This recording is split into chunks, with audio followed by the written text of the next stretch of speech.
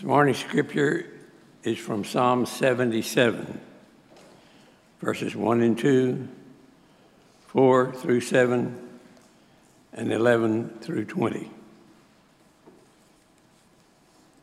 I cry aloud, O God, aloud to God, that he may hear me. In the days of my trouble, I seek the Lord. In the night, my hand is stretched out without wearing. My soul refuses to be comforted. Selah. You keep my eyelids from closing. I am so troubled that I cannot speak. I consider the days of old and remember the years of long ago. I commute with my heart in the night. I meditate and search my spirit. Will the Lord spurn me forever and never again be favorable? Are these his promises at the end for all times? Selah. I will call to mind the deeds of the Lord. I will remember in your wonders of old.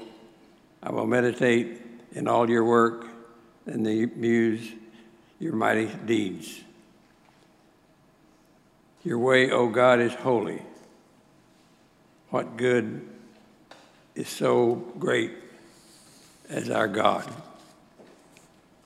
You are the God who works wonders, who have displayed your might among the peoples. With your strong arm, you redeem your people, the descendants of Joseph and Jacob. When the waters saw you, O Lord, when the waters saw you, they were afraid. They were deep and trembled. The clouds poured out water. The skies thundered. Your arrows flashed on every side. The crash of your Lord was in the whirlwind. Your lighting was lit up the world. The earth trembled and shook. Your way was through the sea, your path through the mighty waters. Your footprints were unseen. You led your people like a flock by the hand of Moses and Miriam and Aaron. Here ends the reading, the word of God for the people of God.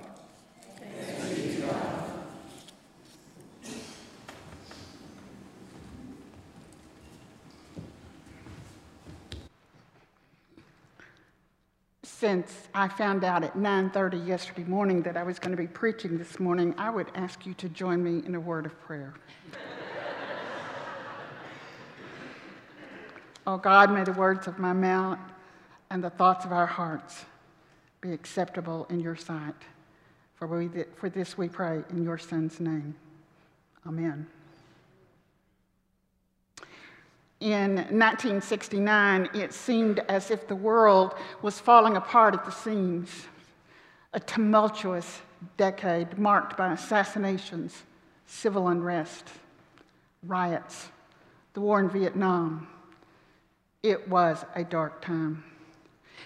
CBS created a musical documentary, Songs of America, about the 60s, and it was a huge flop on delivery. It was just too dark for weary Americans to watch. They had lived the 60s day in and day out for years. The war on Vietnam was the very first war that Americans saw live every night on their TVs. And it was grim. Same for other news stories. The journalism of the time was faithful, but just a little too real. Too much for the nostalgic memories of the flourishing 50s. In the documentary, the popular singing duo Simon and Garfunkel appear on the screen, and Art Garfunkel comments on America's imminent bicentennial. Do you remember that? That was going to happen in 1976. And Paul Simon, who is always aware of exactly where the camera is, gazes into the distance and in a solemn fashion responds, Think America is going to make it? Little did we know at the time that before the 1976 celebration, the first American president would resign on national TV in the midst of a scandal about a cover-up of a breakout at the infamous Watergate buildings housing the Democratic National Committee headquarters. The film, made for TV, was so unpopular that over 1 million people switched channels that night to watch ice skating on NBC. Now, you have to remember, our choices on TV were not too large at that time. It was significantly limited. However, there was one redeeming creative effort that emerged out of the film, Simon and Garfield's greatest hit, Bridge Over Troubled Water. Remember? The song is mystical. It's a gospel sound. It's sometimes referred to as a white spiritual, although I don't much care for that label. It speaks to the weary listeners about a better time. It was a song written by Paul Simon with credits to Art Garfunkel as well. And Art Garfunkel sings the nostalgic lyrics. It was a huge hit. It was their greatest album ever. As New Orleans musician Paul Toussaint would later sing, the song had two authors, Paul Simon and God. The song packed a wallop to a suffering nation. Later, Paul Simon recalled listening over and over again to the Swan Silvertones. That was a group. It was a recording, and they did a recording of the black spiritual, "Oh, Mary, Don't You Weep." There was one line in that hymn, that spiritual, and it was improvised by the leading singer, Claude Jeter. "I will be your bridge over troubled water if you trust in my name." That inspired Simon's creativity. And by the way, he later wrote a check to Jeter for the inspiration because he made a lot of money. Strangely, it would be the famous duo's last final collaboration as they split and went their own ways solo in 1970. As we look at our text today, by the way, it comes from this week's lectionary, we find a psalm of lament, but it is uniquely different from most of the lamentations that are found in the early part of the Psalms. Attributed to Asaph, a choir master who is feeling the pain of disorientation. Do you remember that Russ talked about Walter Brueggemann's classifications, orientation, disorientation, and reorientation? Things are not going well for the choir master. He can't sleep.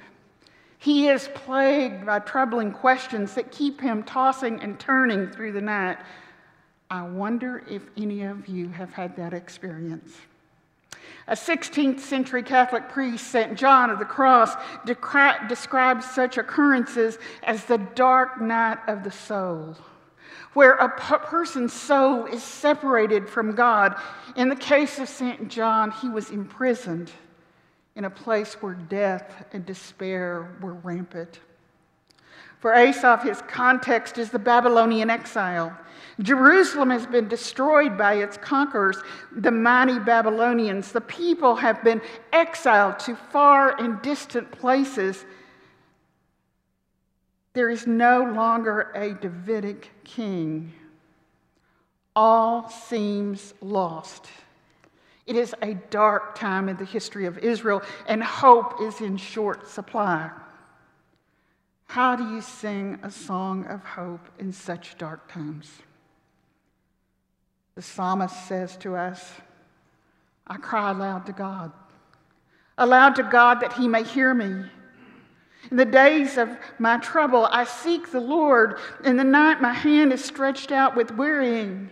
My soul refuses to be comforted. He does not petition God for anything. He cries out in despair with his hand extended, not unlike the Hebrew people crying out for their bondage of slavery to Pharaoh. Asaph is not expecting anything from God. The separation from God is too great. He is filled with sorrow. There is no human cheerleader to come along and say, it's going to be okay. Everything's going to be okay, and it will save you from your suffering. For him, all is lost. This journey of the night is forsaken. Asaph is deeply ensconced in an existential crisis. Sleep deprivation alone would take its toll on him. He says, you keep my eyes from closing. I'm so troubled that I cannot speak. I consider the days of old, and I remember the years of long ago. I commune with my heart in the night. I meditate and I search my spirit. Will the Lord spurn forever and never again be favorable? Are God's promises at an end for all times? I don't know about you, but I'm feeling Asaph's despair these days. Where is God? We are crisis fatigued. You know what I mean? Crisis fatigued. Day after day, the hits keep coming. COVID-19, January 6th, violence in the streets, shootings in schools and other public arenas, the war in Ukraine, food shortages, oil and gas prices that are way too high, climate change that is causing droughts. The list is too long to name. And if that's not enough, we are a deeply divided country that seems irreparable. And for me, the latest blow was on Friday, when the ruling from the Supreme Court came out overturning a precedent, 50-year precedent for women's rights. It was one thing to know that the ruling was coming, but it was another thing altogether yesterday morning to wake up and know that we were living in a post-Roe world. The consequences of this action are overwhelming. I'm sure that within these sacred walls that we are not all of one mind. And for me, it is not political. It is made political, but for me, it is personal. It's about the right for a woman to have protection to control her own body. For me to control my body, for my children, for my granddaughters, my grandsons, for families to be able to make decisions about what they do, about their health. Like many of you, I emerged out of the turbulent 60s seeking equality, equity, and justice for all people. My eyes were open to a new understanding. If we were to be the whole people of God, we had to change our ways. Because the old system of dominance and control, power over people, was not working for the whole. Cultural issues became the litmus test for denying opportunities. And for women, it was a particularly hard battle, regardless of where you worked or where you lived out your life. For example, as a young clergy woman, I would apply for a ministerial position. If it was an associate position, I had a better than average chance of getting that call. For a senior position, a lead position, not so much. Litmus test number 1. So, what is your stance on abortion? Litmus test number 2. What is your stance on homosexuality? How do you feel about gay people being ordained? That was the real question. I found myself in the years following that mentoring young women who desired a call to ministry to use their God-given gifts on how to answer these difficult questions that were meant to deny opportunity rather than to accept women in ministerial settings. We have come such a long way, and Friday was a huge setback for the well-being of women in this country. And I know there are faithful people who are rejoicing in churches all over this country that Roe was overturned. But I'm going to tell you that's not me. And I don't think I'm alone here this morning. I asked my oldest son yesterday morning when I found out I was going to preach today, what is a good word, in the words of the late Joey Jeter, that I could say to the people tomorrow? He paused and he looked at me and he said, perseverance. Interestingly enough, in the text this morning, Asaph finds this way out of despair in remembrance. The great recital of all things that God has done. And like a conductor, he lifts his baton and he leads us in chorus, in the great choruses, using strong words like remember, meditate, muse on God's mighty deeds.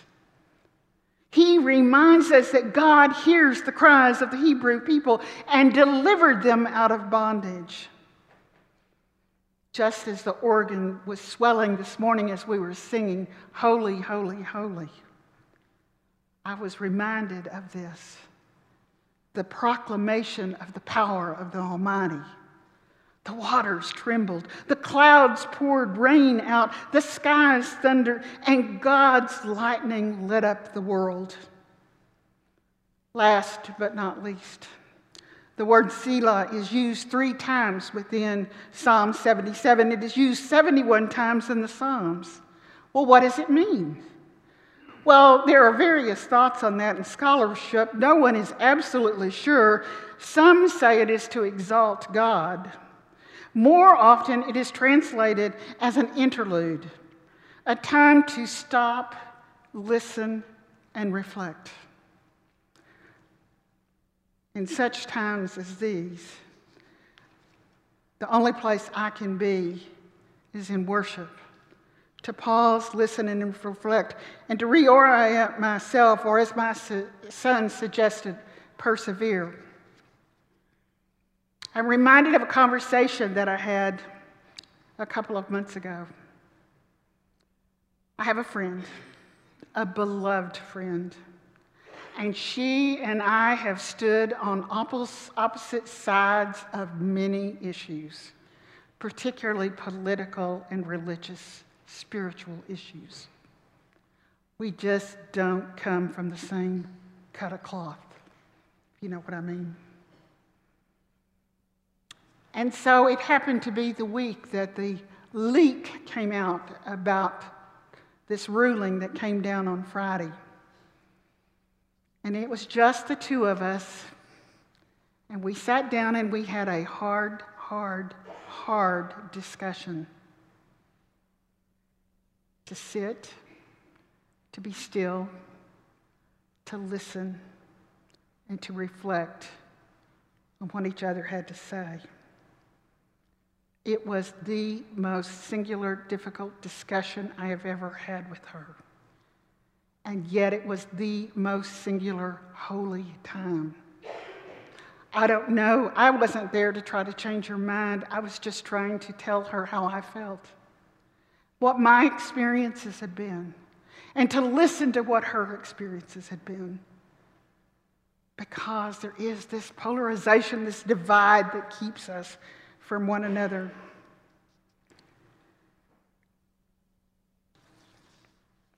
I just know that in these dark times, I come here to have that litany, that recital, that memory of God and what God can do, to be shared over and over again, to remind me that I am not alone, that you're not alone, that we're not alone, and that we may differ in our opinions and our places, but we are still God's people.